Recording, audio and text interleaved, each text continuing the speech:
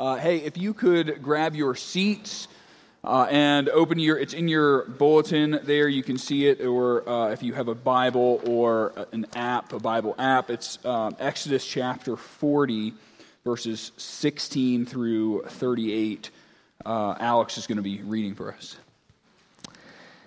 This Moses did according to all that the Lord commanded him. So he did. In the first month, in the second year, on the first day of the month, the tabernacle was erected.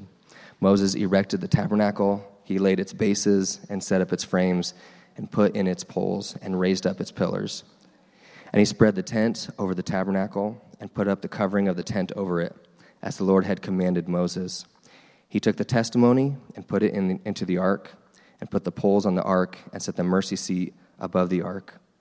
And he brought the ark into the tabernacle and set up the veil of the screen and screened the ark of the testimony as the Lord had commanded Moses. He put up the table in the tent of meeting on the north side of the tabernacle outside the veil and arranged the bread on it before the Lord as the Lord had commanded Moses. He put the lampstand in the tent of meeting opposite the table on the south side of the tabernacle. And he set up the lamps before the Lord as the Lord had commanded Moses. He put the golden altar in the tent of meeting before the veil and burned fragrant incense on it, as the Lord had commanded Moses. He put in the place the screen for the door of the tabernacle, and he set the altar of burnt offering at the entrance of the tabernacle of the tent of meeting, and offered on it the burnt offering and the grain offering as the Lord had commanded Moses. He set the basin between the tent of meeting and the altar, and put water in it for washing, with which Moses and Aaron and his sons washed their hands and their feet. When they went into the tent of meeting, and when they approached the altar, they washed as the Lord commanded Moses. And he erected the court around the tabernacle with the altar, and set up the screen of the gate of the court. So Moses finished the work. Then the cloud covered the tent of meeting, and the glory of the Lord was filled in the tabernacle. And Moses was not able to enter the tent of meeting because the cloud was settled on it, and the glory of the Lord filled the tabernacle. Throughout all their journeys, whenever the cloud was taken up from over the tabernacle, the people of Israel would set out. But if the cloud was not taken up, then they did not set out till the day that it was taken up. For the cloud of the Lord was on the tabernacle by day, and the fire was in it by night, in the sight of all the house of Israel throughout all their journeys. This is the word of the Lord. Yeah.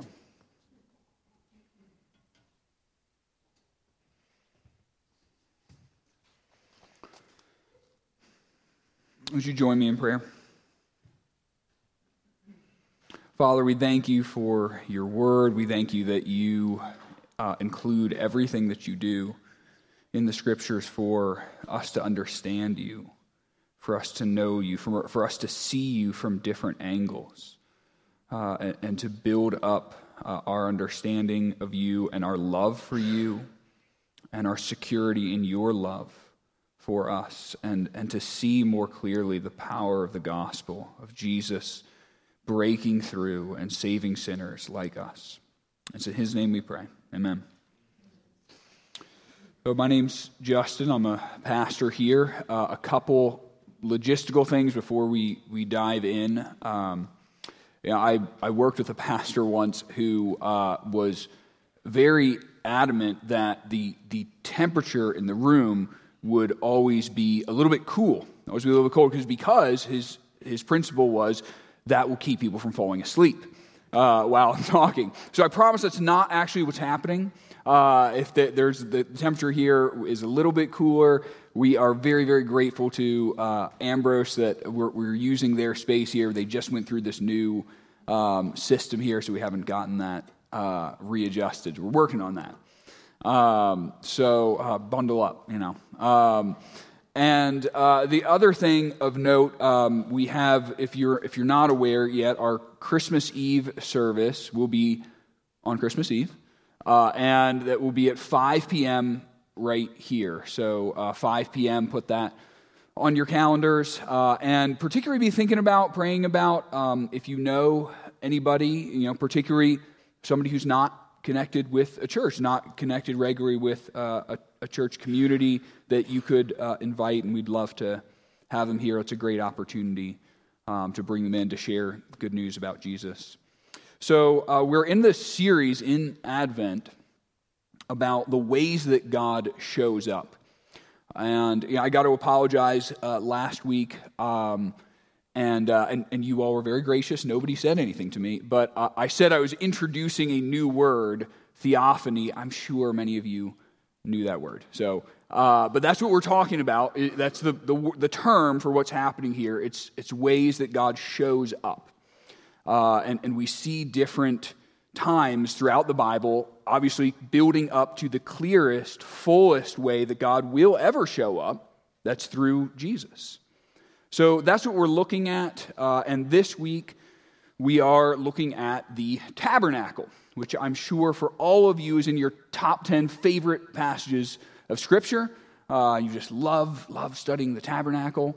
And so a little bit of background here to catch you up, or reminder. Tabernacle, it's the place that God assigns. He sort of sets up to meet with his people, Israel, after the Exodus. They've come out of Egypt, and all of their wilderness wanderings, this is where they are. They're in this tabernacle, and then when they get to the promised land, that's, again, it sits in one place, but it's the tabernacle. This is the place where God meets with his people, intends for them to meet with him for all the time they're there until Solomon later builds the temple, which then is like the permanent version of the tabernacle. So for hundreds of years, this is the place that God wants his people to meet with him. He's showing himself to them as to this is who God is. This is how he wants his people to interact, is through the tabernacle.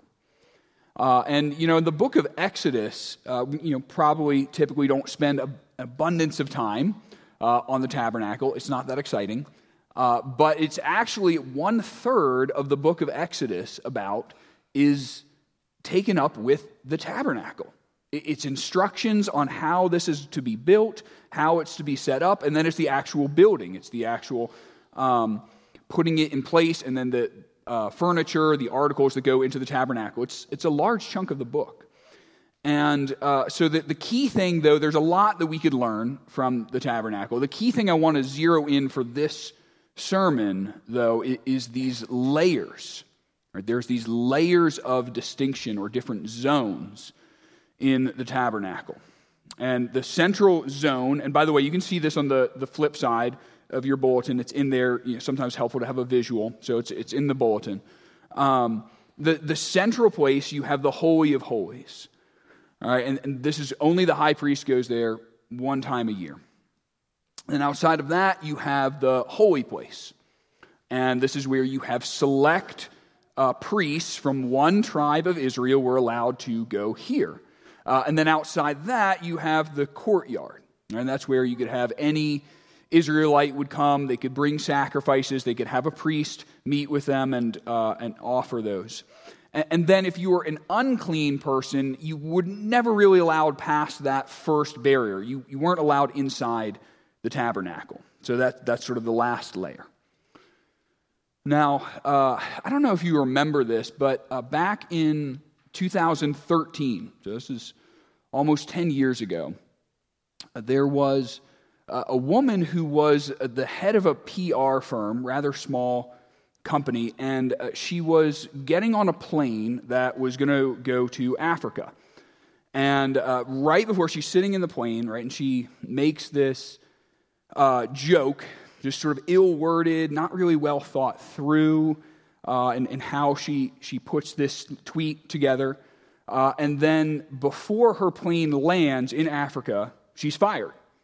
Wasn't what she intended, but what happens is that there is this media firestorm over this, right? That just swirls up this frenzy of anger about this lady. And there's just thousands of people that just kind of glob in, and they're retweeting and shaming her and saying she's got to go, and she does. And it stands out in my mind because this was kind of the tip of the iceberg in many ways of the shaming and cancel culture that we all live in today. And I think it was, particularly remarkable because this lady, right? It's striking. This lady was not by any means a public figure, right? Which you know, if you're a celebrity, you're kind of invited. It's sort of an occupational hazard. You invite some of this possibility of public outcry against you, but she really wasn't. And you have this the power of this virtually overnight destruction of your reputation, right? That can happen through the power of social media, and that's drawing people in. And the issue or the phenomenon of public shaming is not really anything new in history. I mean, this is something that's taken place throughout all of history, through every culture. This happens. But the reality is that our tool of the internet has made this possible in kind of an instantaneous mob rule sort of frenzy that's actually quite frightening. And, my point in all of this is that the reality, the situation that we live in today actually makes the terms that we're going to talk about from this passage very, very relevant, right, to the struggles and the difficulties that we have with shame and guilt and what you do with those things. Because, we live in a world today that is very, very adept, right? It's very sophisticated, very skilled in generating shame as a means of punishment. But then the flip side of this is we have virtually no real path, typically, to restoration. There's not really any way for the shamed person to be made whole again, right? To be made better. And I think this becomes more obvious and probably more painful on an interpersonal level. You have the wrong person and you say the wrong thing to them, you do the wrong thing to them, and you're just done, right? You're just cut off. You might as well be dead. And so the main point for us, I want us to get from this passage about the tabernacle, right, and how Jesus' work relates to the tabernacle, is that Jesus is the way out of shame into acceptance. Jesus is the way out of shame into acceptance. So as we think about how God meets with, how God shows up to his people, how he shows himself, what we're going to do with this tabernacle, we're going to look at these various layers of distinction that I just mentioned. And we're going to look at how Jesus tears down all of these barriers between us and God. And then lastly, we're going to try to answer the question of what does it mean to be a holy person who is being made holy? What does that look like? So first of all, I want to look at and think about these layers of distinction in the tabernacle. As you read through here what's happening with Moses' work, hopefully it should be obvious that the building, the carrying out of these plans, it's not like Moses is doing this as a one-man show. It's happening under Moses' supervision. And what the passage does, it starts in the central place, and then it goes outward from there. And so that's how I want to kind of move through this. But before that, I actually want to jump down to the very end. Look at the very end of this passage, and what you find there, you see God's presence. God's presence comes and it descends on this tabernacle in this glory cloud. It's also, by the way, tabernacle also called the tent of meeting. And the glory of the Lord fills this tabernacle, and no one, not even Moses, can even get in. The presence of God's glory is just too intense. So a couple of things here. The first one is when God's presence comes, and this glory cloud later shows up in this pillar of fire, where God is trying to make clear, abundantly so, that what this is no man-made contraption. All right, but this is, in fact, God's assigned way of how the people of Israel, his people, are to understand him, how they are to see him, how they are to interact with him, is through this tabernacle. Second thing, there is a fullness of God's presence that no human being can bear. It's not Moses, not Aaron, not anybody else. And God actually made this clear a few chapters earlier. If you're familiar with Exodus, back in chapter 33, some of you may remember this. Moses, he's going through this struggle with the people of Israel, and he needs to see God's faithfulness. He needs this assurance that God's with him. So he asks God to show him himself, show him his love. And God responds, okay, here's what I'm going to do. I'm going to put you into this rock. I'll put my hand over you. I'm going to pass by, and you're going to see my back. But you can't see my face, because why? No one can see my face and live. Now, this is Moses who's asking for this. Moses is the mediator between God and over 1 million Israelites. This is the Moses who's on the mountain talking with God for 40 days. This is the Moses that later in Numbers, God says to him, or says about him, he says, I talk to Moses differently. I talk to him like a friend, face to face. But clearly God means something different there than what he's talking about seeing his face. And so what we're getting here, what God is communicating with his glory cloud coming here into the tabernacle, is that we need to understand there is a level of intensity to God's glory that we are never going to be able to bear. Not even in heaven, not after eternity. Because God is infinite, and we're not. And so we simply can't sustain encountering God in all of his fullness. We would be undone. And interestingly, this is typically the reaction of people, even when they, in the Old Testament, they encounter some small portion of God, and they walk away with this feeling of, I'm done. I'm going to die, because that was too much. And so we have to appreciate from this that there is a sense of awesomeness and greatness to this God that we worship. We can't even bear to see God in all of his fullness. I want to look now through these different layers of the tabernacle that constitute kind of concentric circles as you go outward. So there's expanding circles that grant people more and more access to God the farther out you go. All right, so in the center, right, we talked about you have the holy place, or this is the Holy of Holies, and it had the Ark of the Covenant and these cherubim on top of it, and no one can go there. You got the high priest one time a year. And so this was the most intense, most extreme presence of God that you could possibly encounter. And you need to remember that. We'll come back to that later. And then you have the holy place outside of that. And here in the holy place, you have things like there's this lampstand, and there's this bread, or there's this table with the bread of the presence, and the priest could eat from this and kind of commune with God. And you also had the altar of incense, which we're told in Revelation represents the prayers of the saints. And so hopefully what we're already seeing is that there's things here in the holy place that we as Christians now have access to because of what Jesus has done in communing with him, in praying to him. So we'll talk more in a minute. You go outside the holy place, there you have the courtyard. And this is the largest space thus far, right? Every circle you go out, more access, and it's also getting bigger.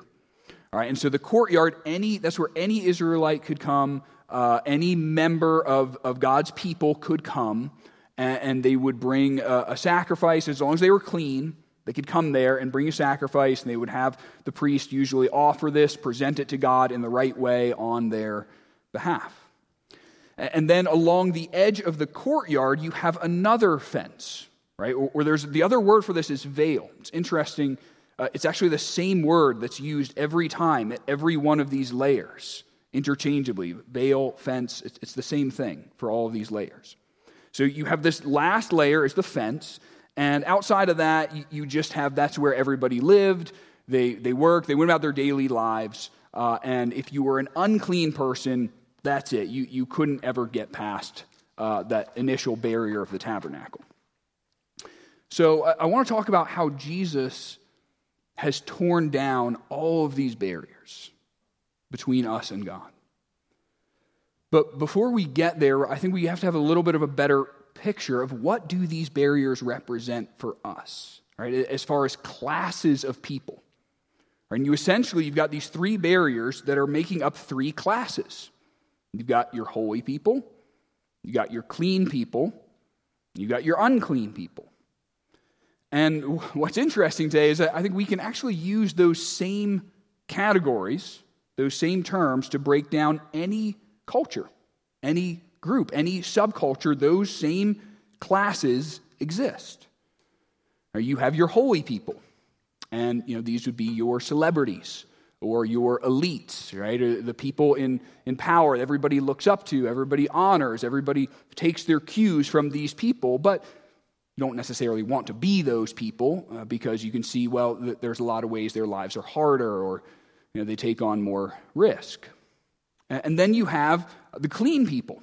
And this is the largest group. This is where most of us probably just want to be. We just, don't need anything to be too special about me. I don't want all those added burdens and responsibilities, but happy to just be clean, just average. And at least I'm not one of those unclean people. Don't want to be that. All right, and then you have your unclean people. A number of ways you can become unclean. Maybe you are born with some sort of defect or disease. You live your entire life as unclean. You have to live outside the camp. All right, and then you have ways that clean people, regular people, can become unclean. All right, and this typically happened through some sort of association with death. Either a dead body, a dead animal, blood, disease, any of those things, they're all associated with death, can make you unclean. All right, and then once you're unclean, you've got to do something to become clean again. And this was usually you washed yourself and you brought some kind of offering. And these categories, these distinctions also are operative. Right? Any kind of group, any sort of culture, you have people who, from that group's perspective, are permanently unclean. Right? They will never be let in. They're always going to be thought of as outsiders. They're always going to be thought of as less than.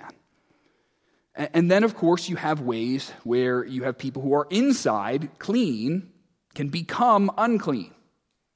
Right? Either something you say or something you do, you offend the wrong person, you befriend the wrong person. Maybe you say something embarrassing, say something really, really dumb. Like let's say you are in, or you're trying to get into a group of people who love cars. That's their marker. And you say the kind of thing that I would say, like about how much horsepower the carbuncle has.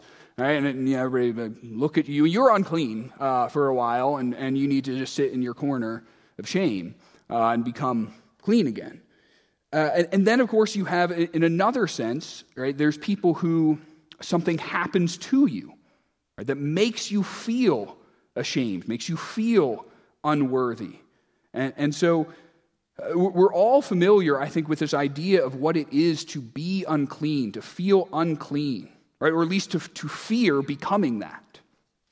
And the issue here is, like I mentioned earlier, that in the world that we live in, it's often not very clear what the rules are for how you become unclean, right? How you fall out of favor. And then, perhaps even worse, right, is that it's even less clear, well, how do you now get back in? How do you become clean? How do you regain favor? And we tend to have terribly, woefully inadequate answers to that. Right? And what that means is that you have a ton of people who walk around every day with enormous amounts of regret or shame, feelings of self-loathing, or at least self-disappointment. And I just have no idea, well, what do I do with that? How do I handle this? How do I get back? And, I think one of the ironies in this, I think, is that there's a lot of people, right, who think they view the church as, the church is this backwards, repressive institution, keeps people in line through guilt and shame, right, and manipulates them through that. And certainly there have been churches who do that. There's churches who still do that, and that's a problem. But I think that the reality is the world that we live in today is incredibly good at, and really I would say cruel and ruthless at producing shame and guilt as a way of keeping people in line, right? Or punishing you when you say the wrong thing, or you do the wrong thing. You're cut off. You're done. And the difference is with Christianity or with Jesus or with a healthy church, there's a way back in. There's a way that you are made right with God, whereas in the world that we live in, typically there's not. You're just kind of done. Right? You're kind of just dead at that point. And, unfortunately, one of the answers that the world will try to offer, right, or maybe the best attempt at one, is also pretty insufficient, because the world will say, okay, well, you need to love yourself. You just need to accept yourself. And we all know that's insufficient. Right? Because if you feel ashamed, you feel cut off, what you need is to be accepted by someone else. You need someone that you love, or you need a group of people that you respect to welcome you and forgive you and bring you back in. And that is precisely what Jesus has done. That's what he's done for us. And that's precisely what enables us as Christians to do that for other people. Through this simple but hard process called repentance and forgiveness. Now, you may remember when Jesus died on the cross, there's something that happens in the tabernacle or in the temple. You remember what happens? Right, the moment Jesus dies, the curtain is torn in two from top to bottom. Now, what is God trying to say by that? What is he trying to communicate and make absolutely clear by doing that at the precise moment that Jesus dies? He's saying there's no more boundaries. There's no more layers. There's no more uncleanness. There's no more guilt or shame. There's no more priests. That in Jesus, there is a way for every person, every single person, to be made not only clean, but actually come into the Holy of Holies, into this close personal relationship with God through Jesus. Jesus is the way out of shame and into acceptance. And this brings us to the last point, which is, who are you today if you're a Christian? Are you unclean? Are you clean? Are you holy? Well, if you are a Christian today, you are holy. You are a holy people. You are a royal priesthood. That's 1 Peter 2:9. And yet, at the same time, I'm willing to bet most of you probably don't feel too holy. You're probably not looking back at your previous week thinking, I had a really holy week this past week, let alone a holy life. Now, this is the tension of the Christian life. That you, through God's Spirit, are becoming more and more what you already are. Right? You are holy in God's sight. You are perfect. You are clean. You're totally accepted because of what Jesus has done. But God doesn't just give you this, stamp of approval and then he's done with you. You are being made to look like and to act like more and more what you really are in your deepest self because of his Spirit. And so each of these truths is really, really important for us to bear in mind, right? That you are holy and you are being made holy.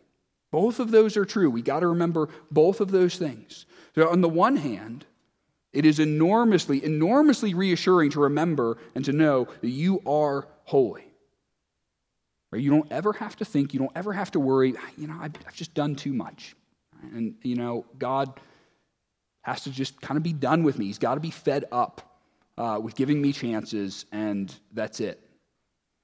Right now, as a Christian, you have access to the Holy of Holies. You have been washed. There has already been this sacrifice of Jesus to atone for your sins and your failures. And you have a communion table today set up for you that the only condition for that is you accept Jesus as your priest. And you have this connection with God because of him. That his holiness is given to you. So you're holy. And when you remember that, when you know that you are holy, it also means you don't ever have to worry about judgment or condemnation from other people. Because it doesn't matter. Because Jesus has said you are holy. Now, I've had a number of people over the years, and they find out I'm a pastor, right? And they'll say, well, I could never set foot in a church. The church would burn down. You wouldn't want that. Right? Or as soon as I step into a church, I'd be struck by lightning. And, in a sense, I know what they mean. I know what they're saying. And in a sense, there's a way that feeling is right. It's what we've been talking about. There's this feeling of, I'm unclean. I've got problems. But in another sense, obviously, they don't understand Christianity at all.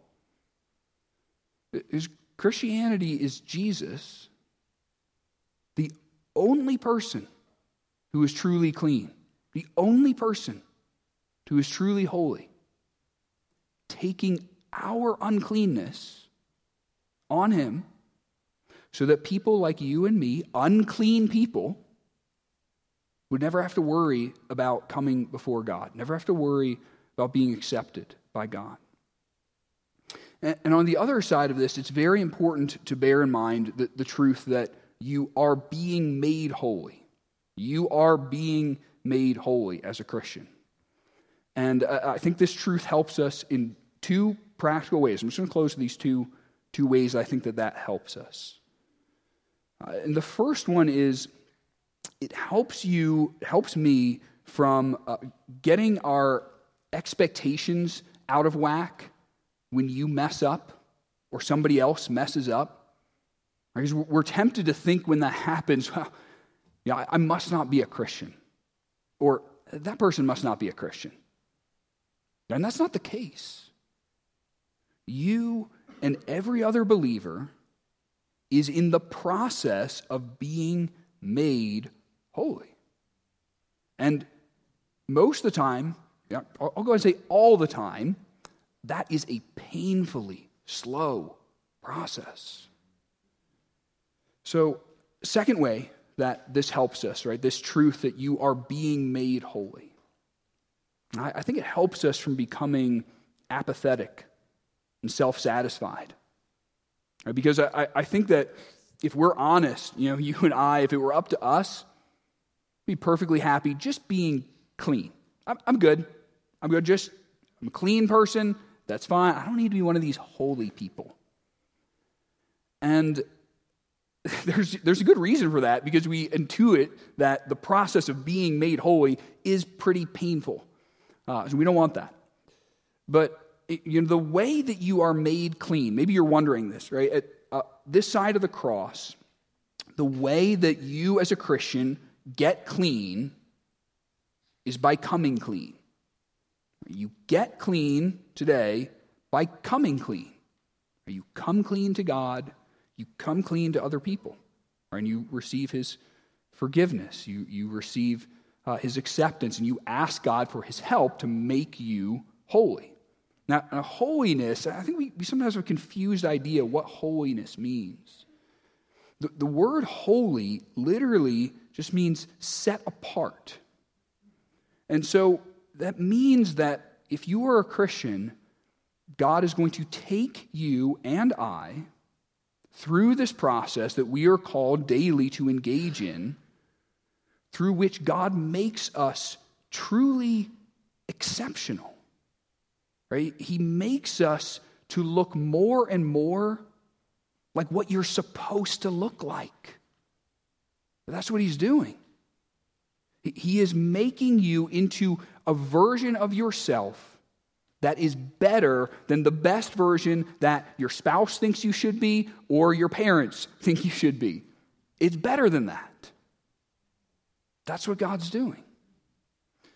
And so let's pray that we can be comforted, right, by this assurance that we have that you are holy, right, that is unshakable, and yet also that we can engage in this process that God has for us, that he's doing in us, being made holy. Let's pray. Father, we thank you that in Jesus, we have no more barriers. There is no more tabernacle. There is no more temple. There's no more layers and layers and layers we've got to try to get through in order to hear from you, to receive you, to gain access to you. We don't have to become an Israelite. We don't have to become circumcised. We don't have to go to Jerusalem.